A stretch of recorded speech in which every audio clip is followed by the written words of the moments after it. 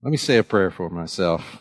Father, thank you for this chance to be together in the body of Christ, to give attention to you, to your great goodness, the surpassing riches of your grace in kindness toward us in Christ.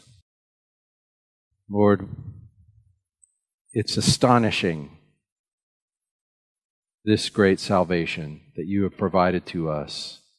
Help us to see it a little more clearly this morning, and so become a little more devoted ourselves to worship you, not just with a little bit of singing on a Sunday morning, but with our very lives every day of the week. Lord, we want to become reflections of your nature, of your love, of your care and generosity in this world. We thank you for that privilege in Jesus' name. Amen. Today is Palm Sunday, and Palm Sunday is, as you no doubt know, a commemoration of an event we call the Triumphal Entry. The day the Lord Jesus, the King of Kings and Lord of Lords, arrived in Jerusalem to save us. That day in which people shouted as he came into the city, "Save us!" That's the meaning of the word Hosanna. Lord, save us. Now, that was on Sunday, and on Friday they were shouting again, "Crucify him." What they didn't know was that when they shouted, "Save us," and when they shouted, "Crucify him," they were really shouting for the same thing.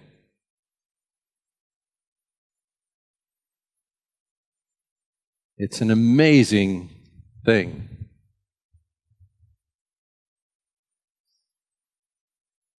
We read the text from Psalm 118 that they were quoting.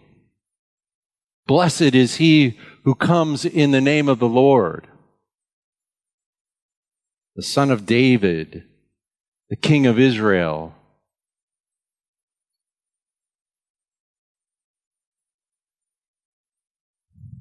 It's a very Jewish thing,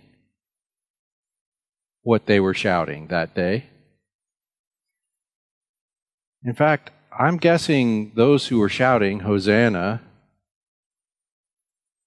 Hosanna in the highest,"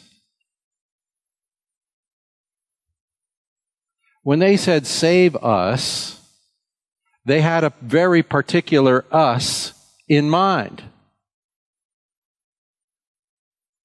Because they thought the Messiah was the vindicator of Israel. They thought of the Messiah as the Jewish Messiah, and of course, he certainly is. But God had something much greater in mind. And that is what we come to read about in Ephesians chapter 2, beginning in verse 11. Let me just read it for you. "Therefore remember that formerly you, the Gentiles, in the flesh, who are called uncircumcision by the so-called circumcision, which is performed in the flesh by human hands, remember that you were at that time separate from Christ, excluded from the commonwealth of Israel, and strangers to the covenants of promise, having no hope and without God in the world.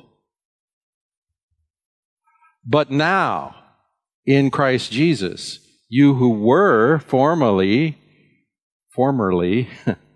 far off have been brought near by the blood of Christ.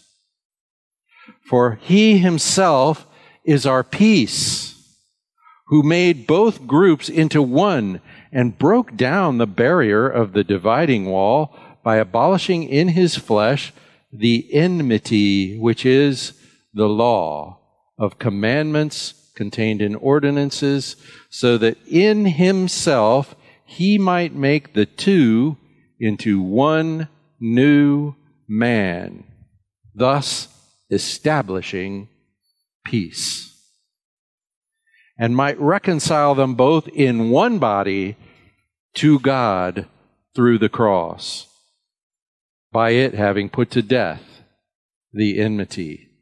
And he came and preached peace to you who were far away, and peace to those who were near. For through him we both have our access in one Spirit to the Father. One new man. And so on that day when those Israelites were shouting, save us, and they really meant save Israel, we don't care about the rest of the world, that was not what God had in mind. He was making something bigger, something grander, something more amazing. He was, in fact, by the work of his cross, creating the church. One people of God, without distinction of race or ethnic origin or any other distinction. You know, we human beings are really good at, dividing ourselves. We're good at dividing. Most of our politics these days are based on some artificial division of human beings, one way or another. And I read one time, if suddenly one day we woke up and all our skin was the same color, if everybody had exactly the same skin tone, we'd by 10 o'clock in the morning, we'd figure out something else to hate each other over. And in fact, the fact that we can hate each other over our skin color is proof of that fact. Because what a ridiculous division that is. It's just a thing we can see. And when we can see a difference, we make a difference. And we divide and divide and divide, and we do not realize that division is the source of alienation. Well, and we also don't realize that alienation is the source of all of our division. He is our peace. He makes us one in him by the work of his cross.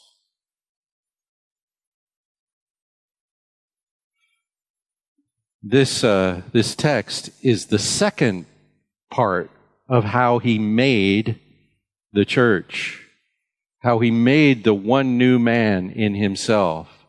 The first part, we were dead, and he made us alive together. That was the first part. By grace you've been saved. And so you are now the people who have been saved. By his grace, received by simple faith. So you were dead, he made us alive, so you are saved. And now he's going to talk about the second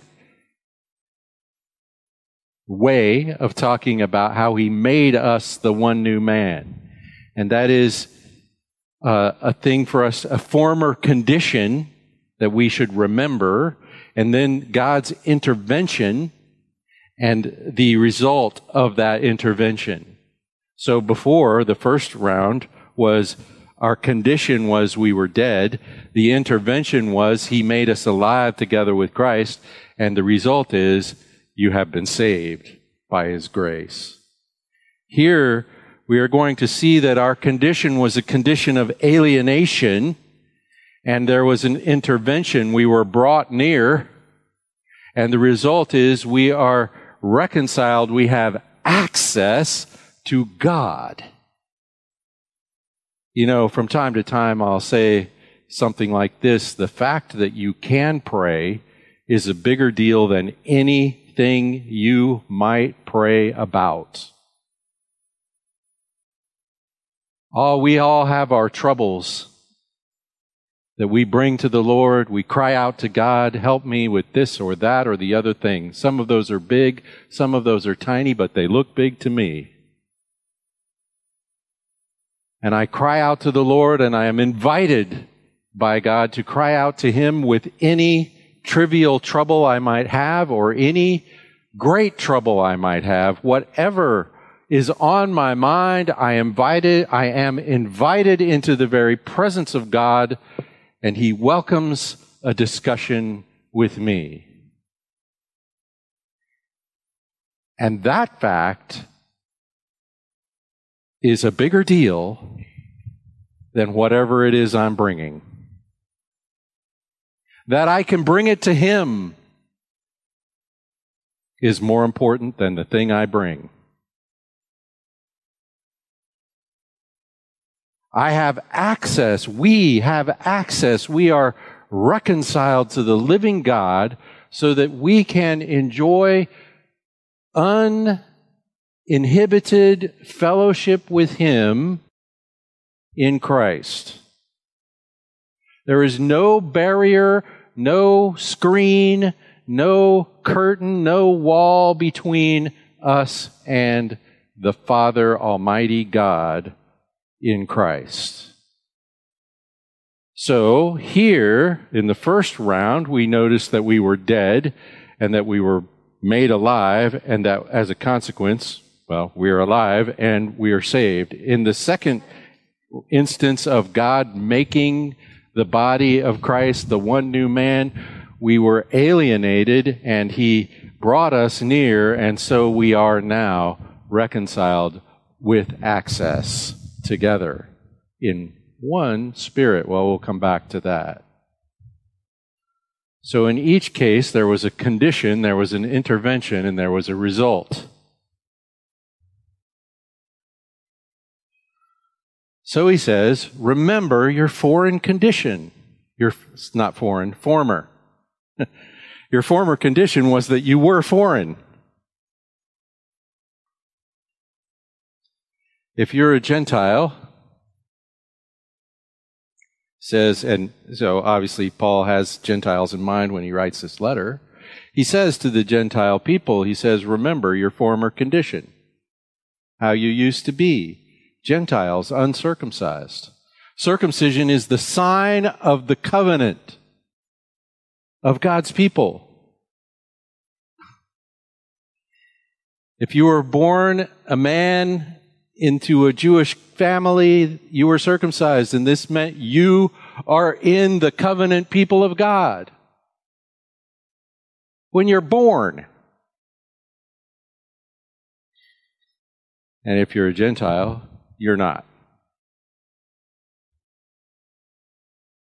And so he says, you were without Christ. That's an interesting expression, because he's talking about the condition of Gentiles before Christ came on the scene. Which tells you something. The Jewish people were not without Christ even before Christ was born. They had Christ. The sacrifice of Christ was applied to them. even though Jesus was yet to be born. In anticipation, all those sacrifices of the Old Testament law anticipate the sacrifice of all sacrifices, the sacrifice of Jesus, the Christ, Messiah. And so, in promise, the people of Israel had Messiah. And they trusted that, and because of that trust, they were saved. But Gentiles, not so much. Not at all, for the most part. In fact, in those days, if a Gentile was to have Messiah, that Gentile would have to stop being a Gentile. And there was a way that a Gentile could join the nation of Israel. And then, following that, their children would be Jews. That didn't really happen very often. Almost never. And so the condition of Gentiles before Christ was without Christ. And then he says they were excluded from the commonwealth of Israel. They were aliens, not citizens.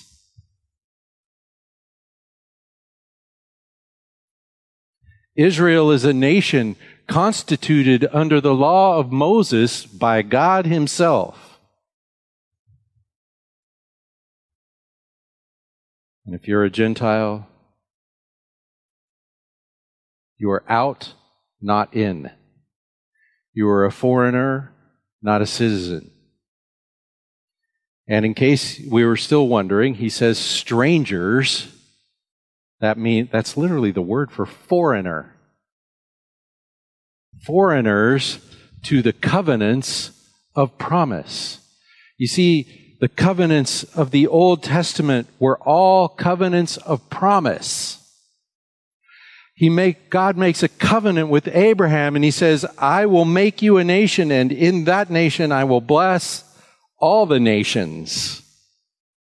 And to Moses, he gives the law in promise of the coming kingdom. And in David, he gives the anointing of Messiah. David serves as the king, the prototypical brother king of Israel, who is a foreshadow of the promised one.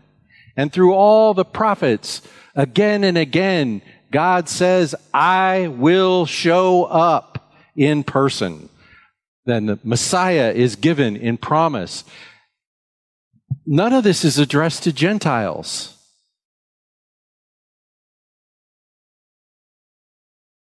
Except that in the law there is a provision for the nation to be a kingdom of priests, which is never realized before Jesus comes.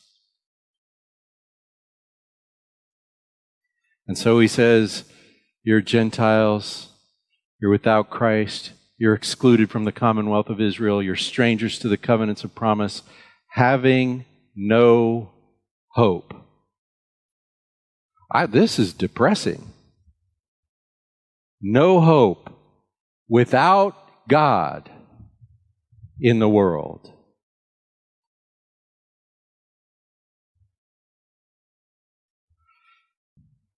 There was no reason for a Gentile to hope in God. There was no reason for a Gentile to even believe that the God of Israel was the God, the only true living God. He's the God of Israel. He's not our God.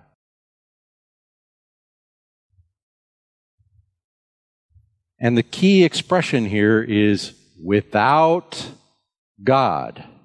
You see, this is the human condition since the day Adam and Eve bit the fruit. They said to each other and to God and to themselves, we will go without God.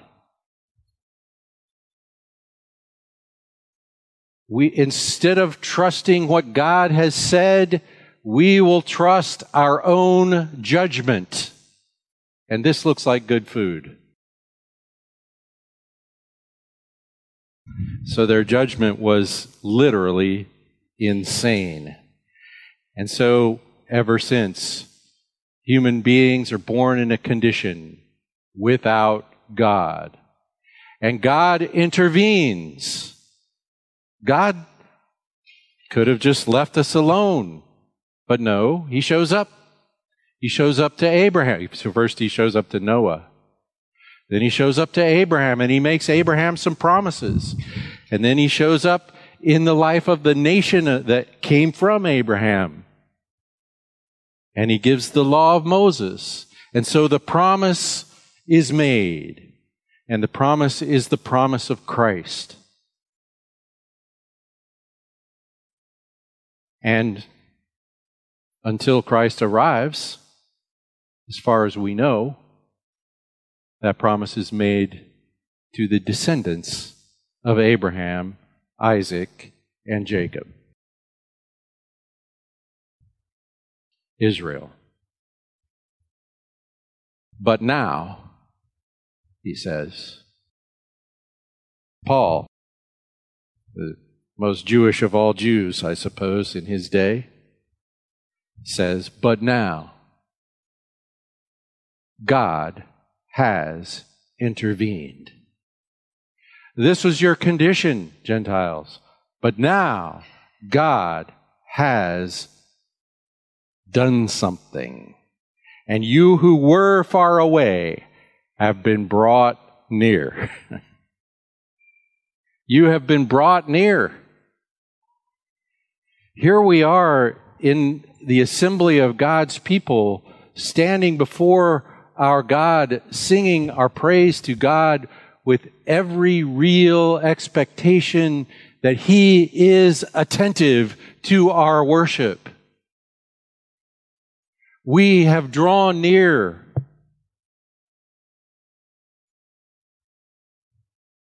And the book of Hebrews, as we read, invites us to draw near to the throne of grace.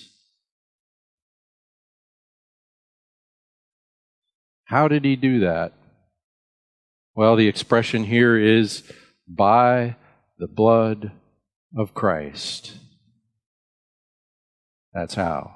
But He gives some more details. By the blood of Christ, He says. And then He says, He Himself is our peace.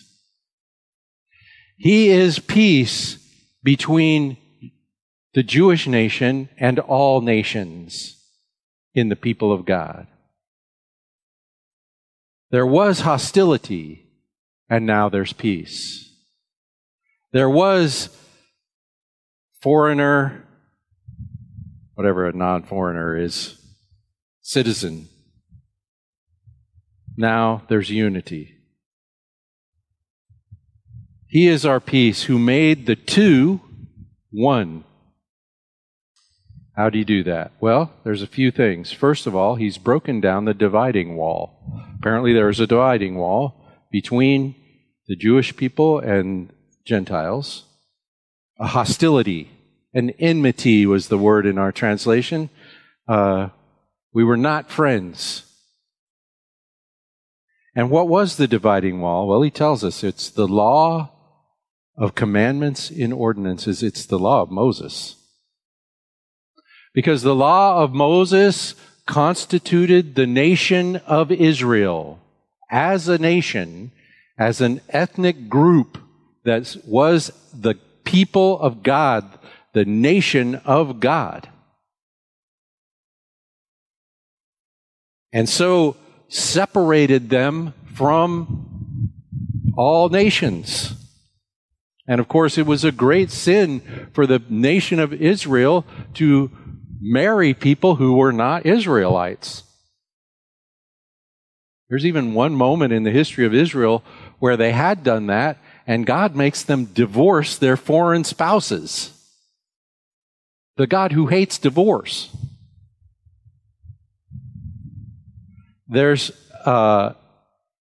in the book of Judges, they go through this cycle where they take foreign wives, and that then God brings the foreign armies.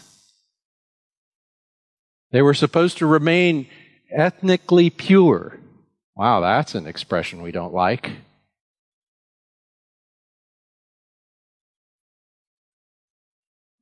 There's hostility. Even in the time of Jesus, Jewish people simply did not associate with Gentiles.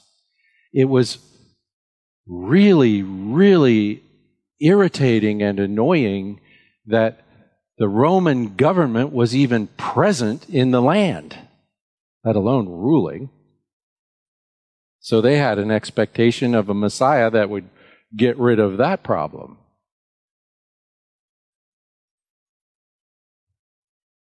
He himself is our peace. He broke down this dividing wall, the law of Moses. How did he do that? Well, he rendered the law inoperative. That's what this expression, let me find it here. Abolishing in his flesh the enmity, which is the law of commandments and ordinance. Abolishing. That word abolishing really means he rendered it inoperative. And in effect, as a nation of Israel, he rendered it unnecessary. The law in commandments and ordinances. Now we could say, well, but the law, that includes like the 10 Commandments. That includes love the Lord your God with all your heart, love your neighbor as yourself. Surely he didn't remove those rules.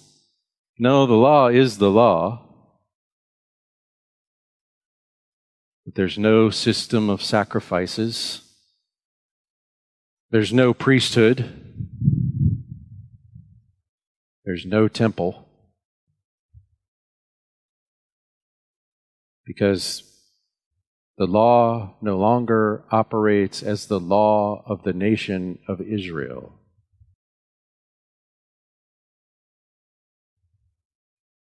How did he do that?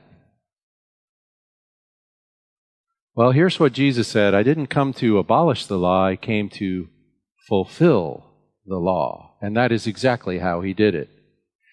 In Christ, in the man Jesus, there was perfect obedience to the law of Moses every moment of every day, from the day he was born to the day he died. No law breaking. Not one single infraction. We have a hard time even imagining that. The law says, thou shalt not covet. This means Jesus never wanted anything that didn't belong to him.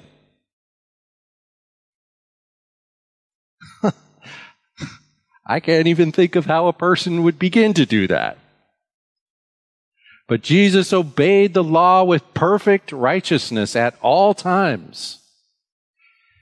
And here's the thing. He obeyed, his perfect fulfillment of the law was his whole life, and also in his death. He was obeying the law. Because the law says, love your neighbor as yourself. And the most important and by far the largest demonstration of love your neighbor as yourself is the death of Christ. He was obedient, Philippians says, even to the point of death, even the death of the cross. So he renders the law inoperative by absolutely satisfying every requirement of the law on our behalf. As a human being, he does these things.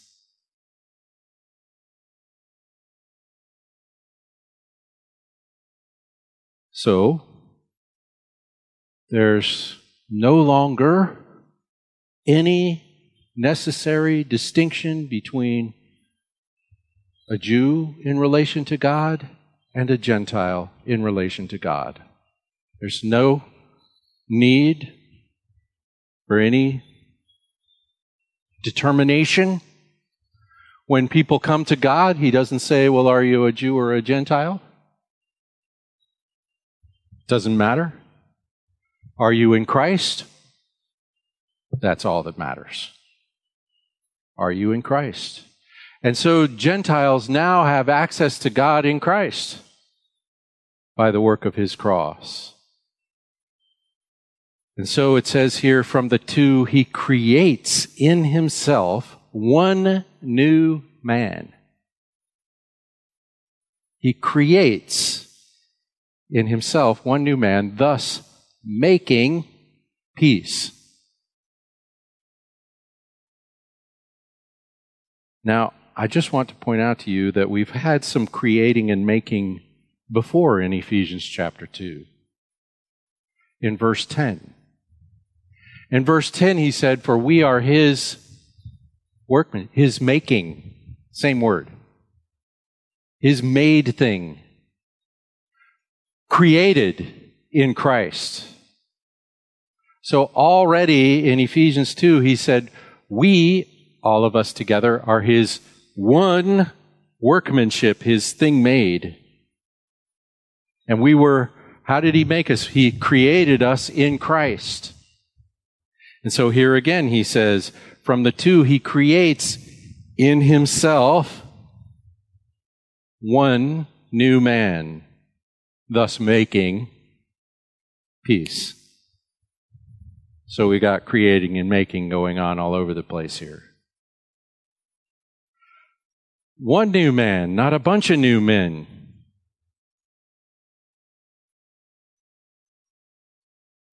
And then, he says, He reconciles both in one body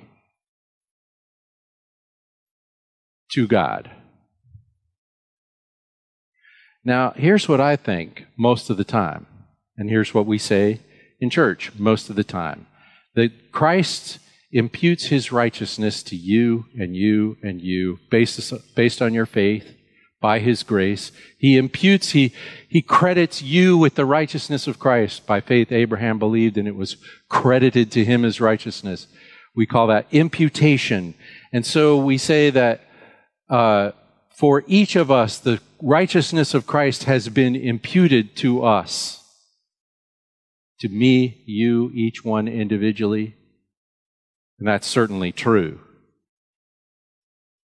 But this is another thing here in Ephesians. Because here, the righteousness, the rendering of the law inoperative, as in no longer necessary, as in written on our hearts, as in we're all redeemed in one new body, this righteousness imputed is to the church.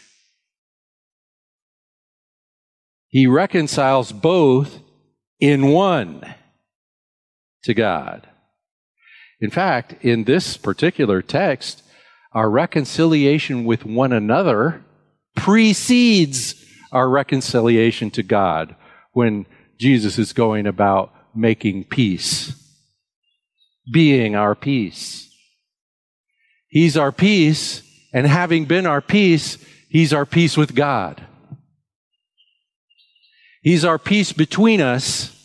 And because now we're one new man in Him, He makes us acceptable before God. As one new man. So these things are not just individual. Your salvation is not just your salvation, it's also mine. It's ours. And it all was made by the blood of His cross. Jesus accomplished the assembly of the church all at once when He redeemed us by the blood of His cross. He reconciles us both in one body to God. This is the mystery of the book of Ephesians that has now been shown. The thing we, in the old days, couldn't see, us Gentiles, we couldn't see any promise of connection to God. And the Jews couldn't see one for us. Nobody saw this coming. But now it's been revealed in the next chapter, in verse 6, he says, well, I'm going to read with verse 5. Okay, I'm going to read with verse 4. By referring to this, when you read, you can understand my insight into the mystery of Christ, which in other generations was not made known to the sons of men, as it has now been revealed to his holy apostles and prophets in the Spirit, to be specific, that the Gentiles are fellow heirs and fellow members of the body and fellow partakers of the promise of Christ, Jesus, through the gospel. This is good news to the world. And God is doing exactly what he told Abraham he would do. Really, what he told the devil he would do in the garden when he said, he will bruise your head. You'll bruise his heel. He'll bruise your head. When he first announced the gospel to Adam and Eve and to the devil, which he repeated when he promised to Abraham, I'll turn you into a nation, you man and wife who cannot even bear a child because you're so old and you never have been able to and you still can't, but I will do it. And I will make a nation out of you from nothing. And I will make that nation a blessing to the world. How? In Christ, who is our peace.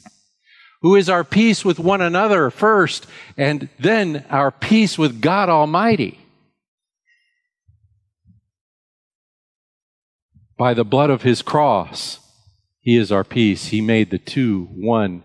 He makes us one. This is why it's so good to have a fellowship group. This is why it's so good to be in the international church. Not all churches are so international. We get the extra blessing of seeing with our very eyes a little bit of it. Because the whole thing is from every tongue and tribe and nation.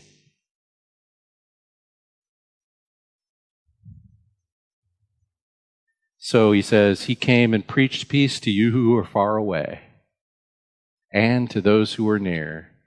He doesn't say, Gentile, you have to become a Jew anymore. And he doesn't turn Jews into Gentiles or Gentiles into Jews who are just all people. Now, those who are far away and those who are near. Through him, he says, we both have access. And that is a present tense verb. We have access. In one Spirit to the Father. In one Spirit. The Holy Spirit indwells each of us, but he is not a billion spirits. He is one. He is one Spirit. And he not only indwells me and you and him and her, he not only indwells each of us, he indwells us. The body of Christ, the church, the fullness of him, we read in chapter 1. How are we, the body of Christ, the fullness of him who fills? Well, because the Spirit occupies us, and by one Spirit, we come before God. We have no standing before God apart from the sacrifice of Christ and the service of the Spirit. And so we come because we have been born again of the Spirit, and we have trusted in Christ, and by faith we have been saved. So we are born again. And so we are the people who can talk to God. We are the people who can pick any room in the whole wide world and get together with God. And Jesus can say about us, wherever 2 or 3 of you get together, there I am in the midst of you. One Spirit with access to the one true and living God. This is huge. That's partly why our title is, our subtitle is, Church is a Bigger Deal Than You Think. And when I say church is a bigger deal than you think, it's not a way of saying, hey, go to church, you. No, it's not about that. It's not about what you do. It's about what He has done. And what He has done has assembled us into a single body, one new man, one Christian that really counts, one representation of His nature, one image-bearing individual that is all of us together. Through Him, we both have access in one Spirit to the Father. Now, I'm also not telling you stop coming to church, because that would be insane if this is true. Because who we are when we're together is something that matters. And the church is intended to meet in person, to be real persons in fellowship with other real persons, and in fellowship with the living God, so that we become expressions of His love. And our best opportunity is what's happening here in this room this morning, or what's happening when we get together for dinner like I did with another member of the church just yesterday. What's happening in the loving fellowship of our community. What's happening in the way we take care of each other and take care of the other people around us, and exhibit this union that we have in Christ. This thing that He made when He died for us. So the body of Christ, the one new man, is made in 2 ways: resurrection and reconciliation. He made us alive when we were dead, and when we were far away, He brought us near. Praise God. Praise God. Hosanna in the highest. And we want to go out there in the world and find all those people that should be here. Save us, Lord. Save us. He has. We have been saved. We are reconciled. We have been brought near. And many more of us than they thought when they first shouted, Hosanna. Many more. Father, we give You thanks for Your goodness to us in Christ. Lord, we trust ourselves to You. That is our service of worship, Lord. We just cast ourselves to You. Here we are, Lord. We belong to You, to no other. Thank You, Lord. In Jesus' name, amen.